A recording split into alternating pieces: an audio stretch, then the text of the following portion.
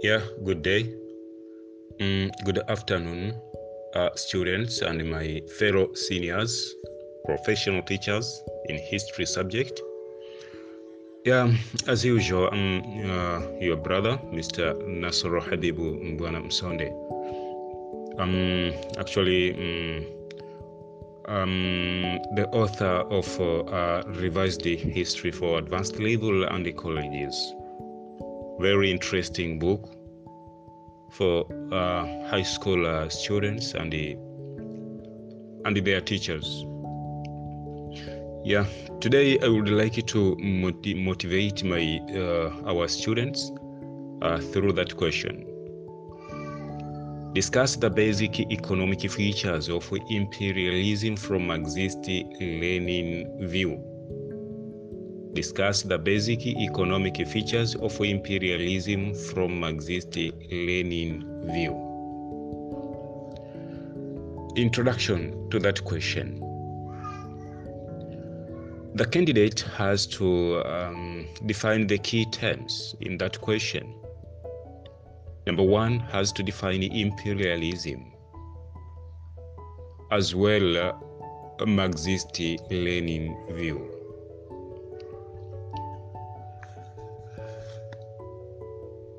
In defining imperialism, definitely the candidate has to make a connection between imperialism and the way that Vladimir Ilyich Ulyanov adopted Lenin defined it. According to his article published in 1916, imperialism is the highest stage of capitalism. It is a policy of extending countries' power and influence through colonization, use of military force, or other means. It is a global policy or ideology of some rich capitalist nations, extending a nation's rule over foreign countries, often by military force or by gaining political and economic control of other areas. It was developed at the end of 19th century. So here, it meant that the candidate has already defined the imperialism. Actually, he or she deserves to get 0.5 mark. Then the candidate has to mention motives of imperialism. For example, demanded profit maximization by hooking and by looting and plundering following advance of industrial revolution in demand of raw materials, markets, cheap labor, and trade. Also, imperialism aimed on expansionism of their nations. Also, cultural superiority to be spread for civilization. Also, national patriotism seeking strategic territory.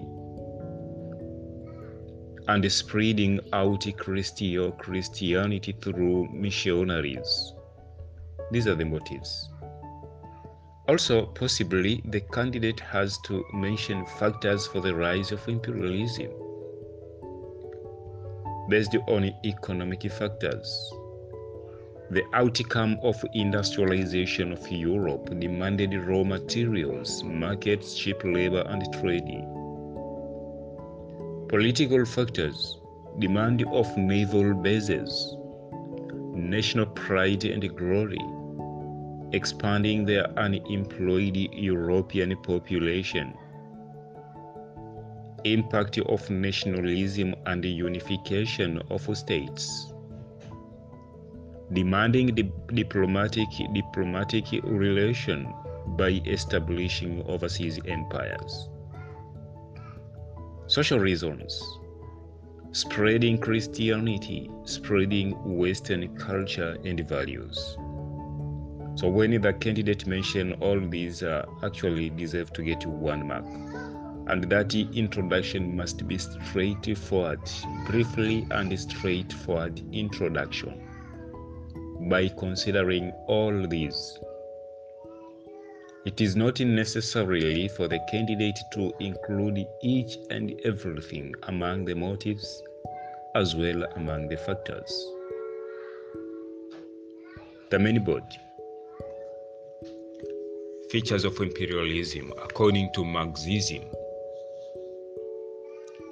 Number 1, the concentration of production and capital developed. During that stage of imperialism, production and capital developed to such a high stage that it created monopolies, which play a decisive role in economic life. Number 2, the merging of banking capital with the industrial capital and the creation in the basis of this financial capital of a financial oligarchy. Number 3, the export of capital, which has become extremely important as distinguished from the export of commodities. Number 4, the formation of international capitalist monopolies, which share the world among themselves. Number 5, the territorial division of the whole world among the greatest capitalist powers in conflict. Conclusion.